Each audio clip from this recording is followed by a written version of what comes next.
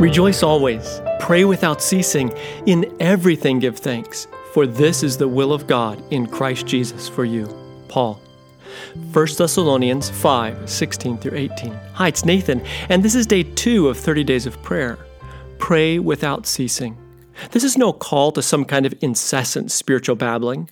Rather, using this over-the-top language, Paul tears prayer out of the church building, yanks it away from the dinner table, and hurls it into the push and shove of everyday life.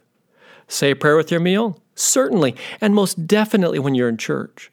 But don't confine prayer to any time or space or habit or posture. Instead, let it become the aroma of your life, a spontaneous response to the highs and lows of the day, the hour, or the second.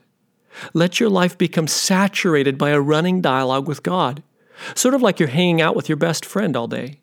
Sometimes you're quiet, sometimes exuberant, sometimes you ask a favor, but not all the time. Sometimes you simply need an ear to listen. Sometimes you're numb with pain and can only sob on a gentle shoulder.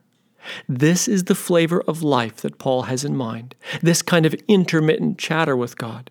It's how your life is aligned more than where your thoughts are at any given instant. Yep, you can engage your whole mind in that intensely demanding project, and yet have a sense that sitting with you in that office space is your very best friend.